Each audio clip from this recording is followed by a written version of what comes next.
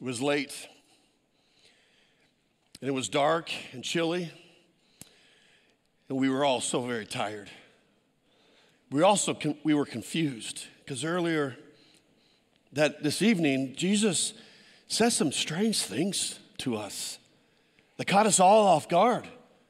First of all, the biggest one was Jesus said that one of us would betray him. I mean, who would do that? How is this possible for all that we have experienced and seen? And then a little bit later, Jesus gave a strange object lesson during Passover.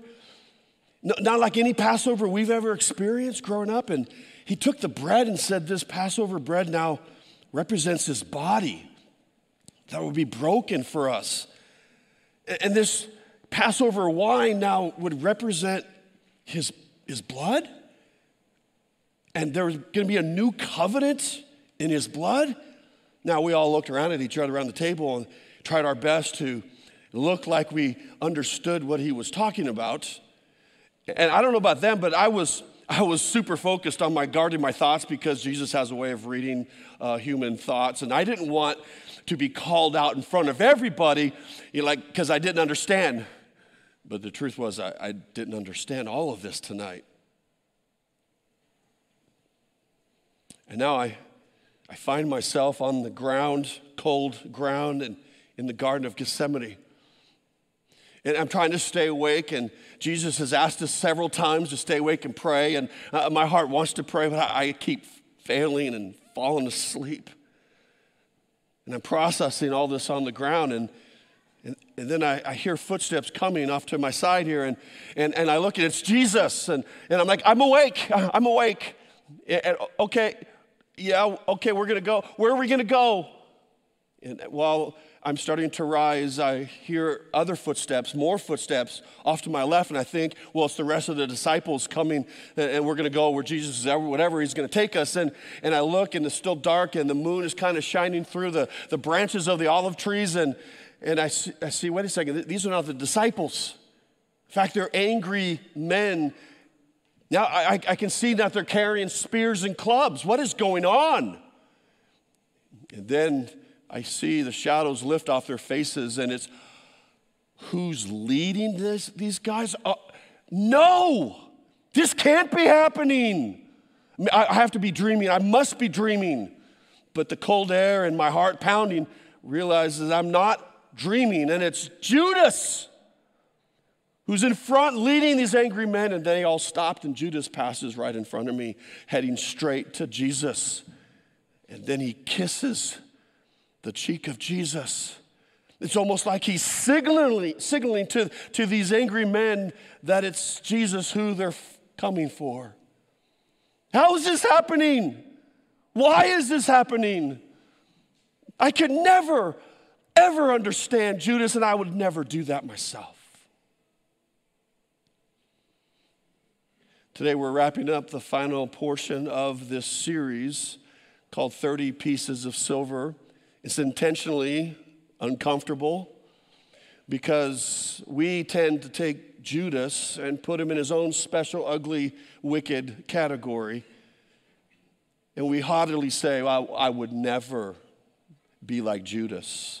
I mean, come on. After all that he saw, all the messages he heard, the miracles he experienced, I mean, it makes no sense. How could he trade Jesus in for 30 pieces of silver? Today's money, it's $250. But I would never. Let's not be so quick to jump there, because I think there's a Judas in all of us. Last week we talked about trading Jesus when it's uncomfortable. When it's uncomfortable. Turn to Matthew 26 if you have a copy of God's Word or a Bible app. If you need a Bible, there's on the table back there. I want you to see these words for yourself if you don't have one.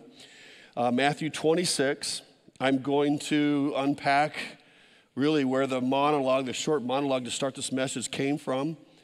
Matthew records in detail what took place. And today's title is The Judas in Us, Trading Jesus for Safety. trading Jesus for safety. Ever since Jesus ascended back to heaven, he's preparing a place for us, and he will come back the second time quite differently than he did with the Christmas story.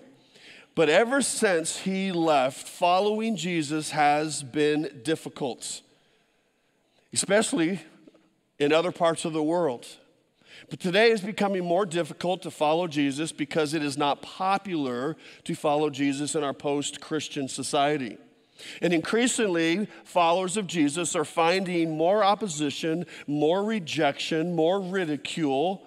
And if we are not careful, we could quietly slip into the shadows and back away from Jesus, trading Jesus for safety.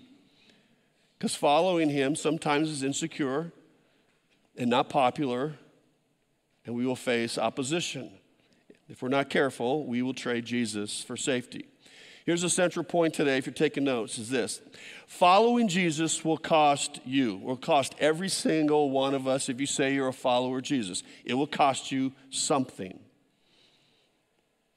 But what cost would trigger the Judas in you? The phrase goes, everybody has a price. We would compromise. Well, following Jesus will cost us something. What would be the cost? What cost would it take to trigger the Judas in you? Now, Matthew 26, the setting is the Last Supper, although they would not refer it to the Last Supper. It was just a normal Passover meal for these Jewish young men. All their life they've grown up. This time of the year we have a big celebration and celebrating being set free from bondage in Egypt. And God's judgment passed over every house back in Egypt whose doorpost had the blood covered, just like God had told them to. So that's the setting. And Jesus, in that setting, in the midst of all 12 of them, said, tonight, one of you will betray me. One of you will betray me. Well, it triggered a kind of a intense conversation. Matthew talks about how they began to question each other, like, will you betray him? How about you? Are you going to betray him? And they're probably defending themselves.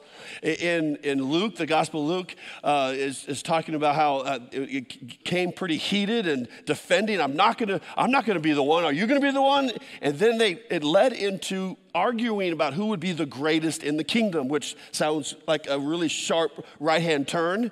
But if you're trying to say, no, I would never betray Jesus, not me, it's not me. Maybe Peter, it may be this guy, not me, because I'm ready for the kingdom of God. And in fact, I'm going to be the greatest in the kingdom, by the way. That's why it's impossible for me to be considered the person who would betray Jesus.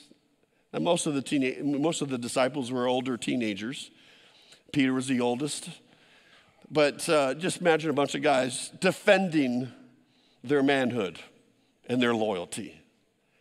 And in that setting, with that conversation getting heated, Jesus turns to Judas and says, whatever you're going to do, do it quickly. Judas gets up, exits the room. Later in the Gospels, the disciples thought that Jesus let Judas go out of the room to go purchase some materials or supplies. They now know, or they knew that why he left the room. So after Judas leaves, that's when Jesus explains this bread has a new meaning. It means that my body will be broken for you. This wine has a new meaning. It represents my blood. We have a new covenant in my blood. That's when he had that conversation. Then they sang a hymn, and Jesus said, let's go. And they started heading toward the Mount of Olives and eventually to the Garden of Gethsemane. On their way to the Garden of Gethsemane and to the Mount of Olives, verse 31 takes place. So look at Matthew 26, verse 31. Then Jesus told them, this very night you will all fall away on account of me. For it is written, I will strike the sheep, and the sheep of the flock will be scattered. After I have risen, I will go ahead of you into Galilee. Peter replied, even if all these other guys fall away on account of you, I never will. Not me. Truly, I tell you, Jesus answered, this very night before the rooster crows, you will disown me 3 times. But Peter declared, even if I have to die with you, I will never disown you. And all the other disciples said the same. I mean, not me. I won't. I won't disown you. Not me. Not me. They were all pretty adamant that they would never walk away from Jesus. Peter reacts out of pride. Peter reacts out of arrogance. He also reacted out of ignorance. Out of ignorance. And a few hours later, in the Garden of Gethsemane, Judas would be leading the temple guards with spears and with clubs to arrest Jesus. And then Peter, thinking, I'm not going to let Jesus be taken without a fight, grabs someone's sword. He's a fisherman, and you could tell he doesn't know what to do with a sword. And he's like, and he just whacks off a guard's ear. And Jesus confronts him and says, put away that sword. And he picks up the ear, does a miracle instantaneously, heals the dude. And then Jesus says this, join me in verse 55. It says, in that hour, Jesus said to the crowd, that means all the temple guard, he goes, am I leading a rebellion that you have to come out with swords and clubs to capture me? Every day I sat in the temple courts teaching, and you didn't arrest me. I was there. But this has all taken place that the writings of the prophets might be fulfilled. Then all the disciples deserted him and fled. Verse 57, those who had arrested Jesus took him to Caiaphas, the high priest, where the teachers of the law and the elders had assembled. But Peter followed him at a distance, right up to the courtyard of the high priest. And he entered that courtyard and sat down with the guards to see the outcome. Let me jump back to verse 56. Then all the disciples, all 11 of them, deserted Jesus and fled. All of them. Every single one of them said, I won't do that. I won't disown you. I won't leave you. They all deserted Jesus and fled. Interesting Greek definition for this word deserted. It means to abandon, to give up, and to release from legal relationship.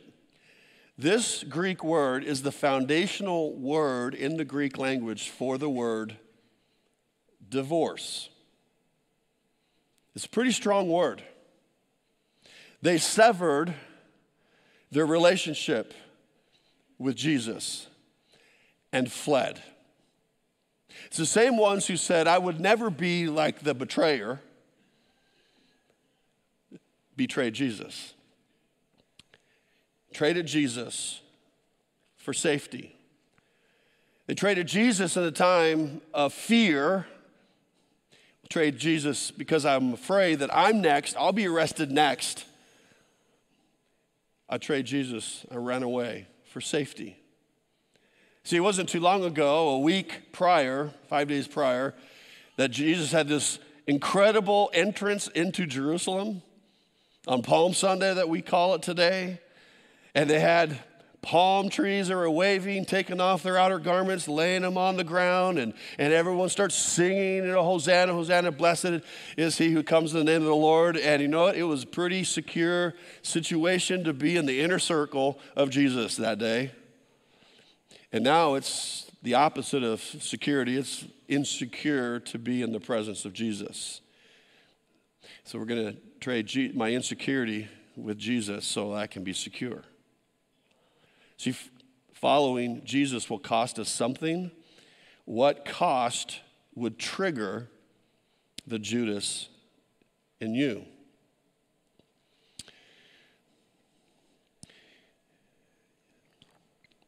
The word, the 11 disciples did exactly what they promised they would never do. So be careful to say that you could never be like Judas. Never be like Judas. So Jesus taken away, taken up to Caiaphas' house, and Peter followed in the shadows. Let's pick up verse 69. Now Peter was sitting out in the courtyard of Caiaphas' house, and a servant girl came to him. You also were with Jesus of Galilee, she said. But he denied it before them all. I don't know what you're talking about. First denial. Then he went out of the gateway, where another servant girl saw him and said to the people there, this fellow was with Jesus of Nazareth. He denied it again with an oath. I don't know the man. Denial number 2. After a little while, those standing there went up to Peter and said, surely you are one of them. Your accent gives you away. Galileans had a certain accent.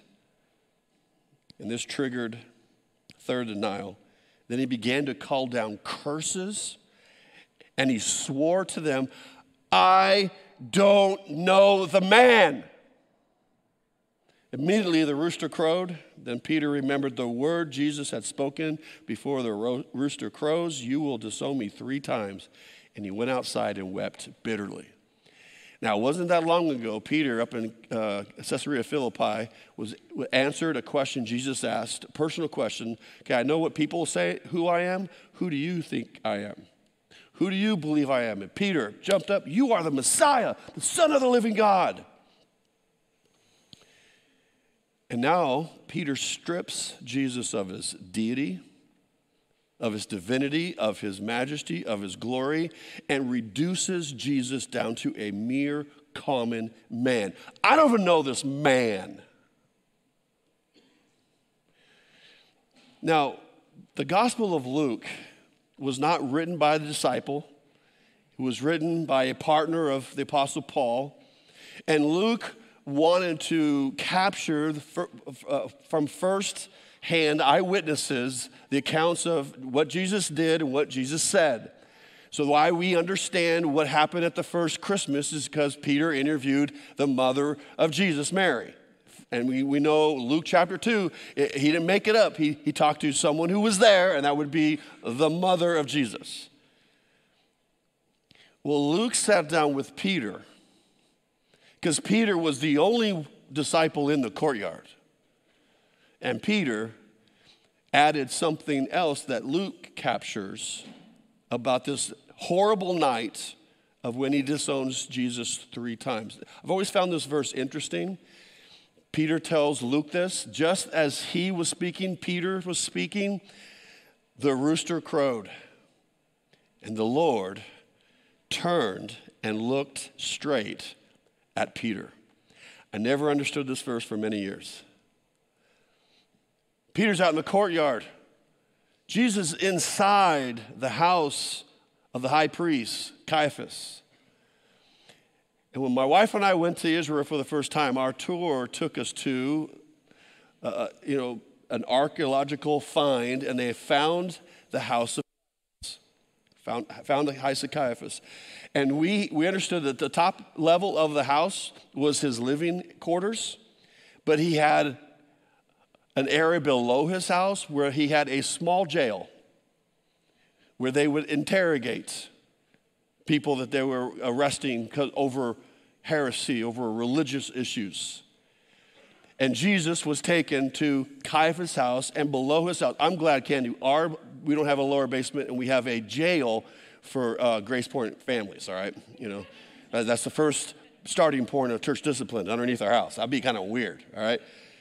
But my wife and I, we went to the house, and we went down below, and we had a little moment of Bible study in the basement where Matthew goes on to talk about Jesus was taken there, and the seraphim and the Pharisees were all waiting for him because Judas had betrayed him, and they brought Jesus to that place underneath his house, And they questioned him, all these things. They're bringing in all these false witnesses, and Jesus remained silent. Remained silent until Caiaphas asked Jesus directly, "Are you the Messiah?" And Jesus said, "I am who you said I am. In fact, you will see me at the right hand of the Father and coming in the clouds with his glory." Talking about a second coming. And that just flipped their switch. Caiaphas ripped his outer garment. He was like, "We don't need any other witnesses. He has committed heresy worth of death." And then they spat in Jesus' face, and they punched him with their fists, and they began to slap him and accosting him and assaulting him in that lower region. And when we were down there, guess what we saw? Windows that looked out into the courtyard. That is why maybe when he's getting beaten or before that, and Peter for the third time denies him, "I don't even know the man." And Jesus looked out a window, and caught the eye of Peter, and Peter caught the eyes of Jesus. The rest of the verse said, "Then Peter remembered the word the Lord had spoken to him, that before the rooster crows today, you will disown me 3 times. And he went outside and wept bitterly. Wept bitterly. See, following Jesus will cost us something. To this point of all of our growing up, the cost has been pretty small. The closer we get to Jesus coming back the second time in the clouds with his angels, I think the cost has become increasingly difficult and more challenging as followers of Jesus in a post-Christian society. And you're going to feel the insecurity. You're going to feel the uncomfortableness, the awkwardness in your circles, even in some of your homes, where you're the only believer and you're getting asked all these questions like, "You really believe Jesus? You really believe this is the Word of God? You know, this is crazy. This is a joke," and you're mocked, ridiculed, isolated. You're going to feel the pressure of rejection, and you're going to want to run and maybe even trade Jesus in for acceptance. Like, I don't want to be ostracized. I don't want my friends thinking this about me. So I'm going to back away from Jesus and really trade Jesus for a place of safety. And with this passage in Luke, I'm going to turn the situation around and ask this question. What would a look from Jesus trigger inside of you? What if you became face to face with Jesus this week, today? What would his look to you and your eyes meet face to face with Jesus? What would it trigger inside of you? Let's be honest. Some of you are going to go, "It would trigger sadness in me." It would trigger sadness in me because I proclaim to be a follower, but I rarely follow him. I'm kind of a lukewarm Christian. I only follow Jesus when it's convenient. It fits in my schedule. And as long as there's no opposition, I'm okay. But I think it would trigger sadness in me because I'm not following Jesus the way I should. Some of you would say, if I came face to face with Jesus and I looked at Jesus, it would trigger shame in me, and I would have a hard time keeping my gaze into his eyes because I would want to pull my gaze down because of Jesus. He saw me. He already knows my secret sin. My parents don't know. My spouse doesn't know. My friends doesn't know. I got the secret sin going on in the darkness of my life. But if I look at Jesus, he already knows, and I couldn't keep my gaze on his eyes. Maybe some of you would say, to see Jesus face to face would just bring me so much joy and excitement. Because I know Jesus knows I'm not perfect, but I'm trying everything I can to follow Jesus, to worship him with the best I can, and I struggle, but I get back up, and I think if I saw Jesus face to face, I would have joy and excitement because I would see in his eyes approval of me, like, yes, keep going. I know you're alone. I know it's hard, but you're following me. What would a look from Jesus trigger inside of you? There's 2 passages, profound verses that inspire me to live in such a way, be a follower of Jesus in such a way that if I looked at Jesus, I wouldn't turn away in embarrassment. This first one's words from Jesus that kind of could rattle us to our core, because Jesus said this, that whoever is ashamed of me and my words, the Son of Man will be ashamed of them when he comes in his glory and in the glory of his Father and of the holy angels. This is sobering. These are the words from Jesus. If you're ashamed of me, that at my coming, I'm going to be ashamed of you. Now, if you're a follower of Jesus, you don't lose your salvation. You go to heaven and all that. But I don't want this to happen to me. I don't want to be stupid as a pastor and make a foolish decision that disqualifies me from ministry. And I'm ashamed of Jesus because I definitely don't want him to be ashamed of me when he comes back. That's a sobering passage. Now, here's a passage that inspires me to be the follower that Jesus would want me to be, because these are also the words of Jesus. Well done, good and faithful servant. Come and share in your master's happiness. It's a reference to heaven. These are the words that I want Jesus to say. Barry, I know it was hard. You weren't perfect. You made mistakes, but well done, good and faithful servant. Man, this is what I'm striving for. But I tell you, if we're not careful, there's a Judas in all of us. That when it's uncomfortable at school, I'm going to hide being a follower of Jesus. Because what will my friends say? When it gets uncomfortable, I'm on my boat and we're out to sea, and others who claim to be followers of Jesus are acting anything but, and I'm tempted to join them, but I choose not to, and I get all the looks, all the comments, all the opposition. You'll be tempted to trade Jesus for safety, for approval, acceptance. Even in your own homes, or family, or extended family. And I've been where you're at in different circumstances in my life when I'm the only one trying to be a light for Jesus, and it is not fun to stand out. But following Jesus will cost us something. What cost will trigger the Judas in you? Now, next Sunday, we are having a special service where the whole focus is on Jesus and the cross. We can't celebrate Easter correctly unless we focus on the cross first. So the whole morning is going to be, the whole service focusing on Jesus and the cross. And then in 2 weeks is Easter.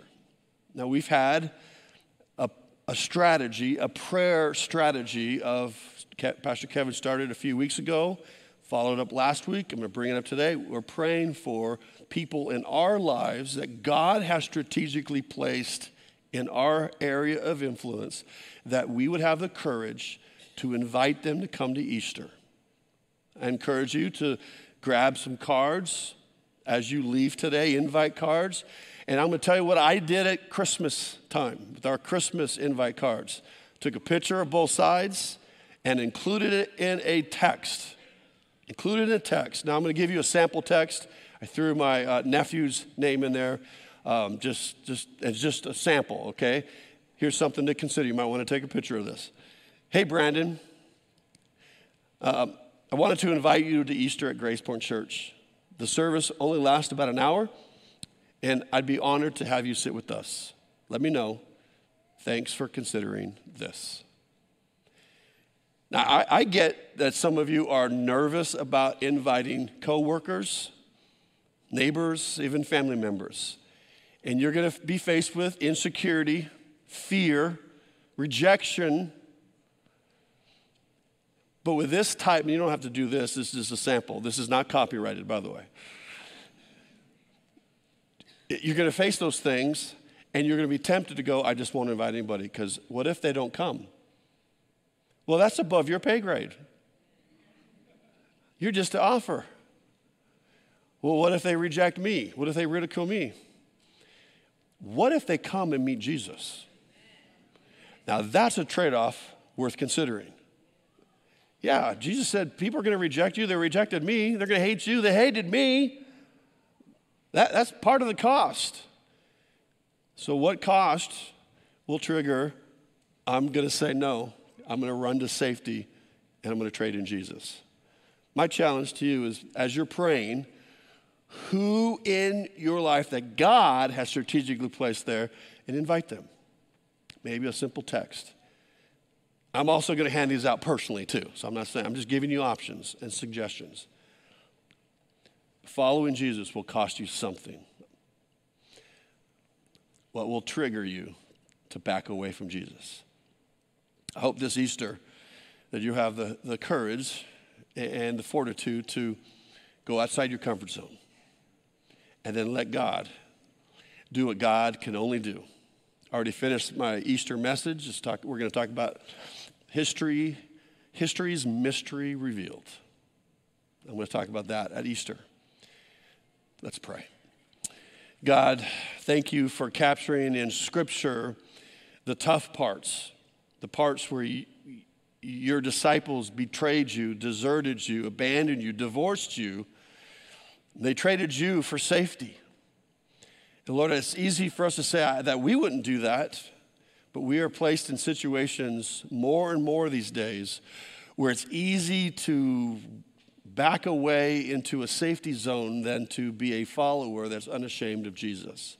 Lord, help us to not be ashamed of you. Help us to be respectful in our invitations, in our conversations, but not be ashamed of you. Lord, I pray in advance for Easter that you would bring a harvest of people who are going to enter your family for the first time and be a part of your kingdom, and the opportunity that you have given us to just invite them and leave the results to you. We pray in advance that you do something great. For your name, for your glory, we pray this in Jesus' name, amen.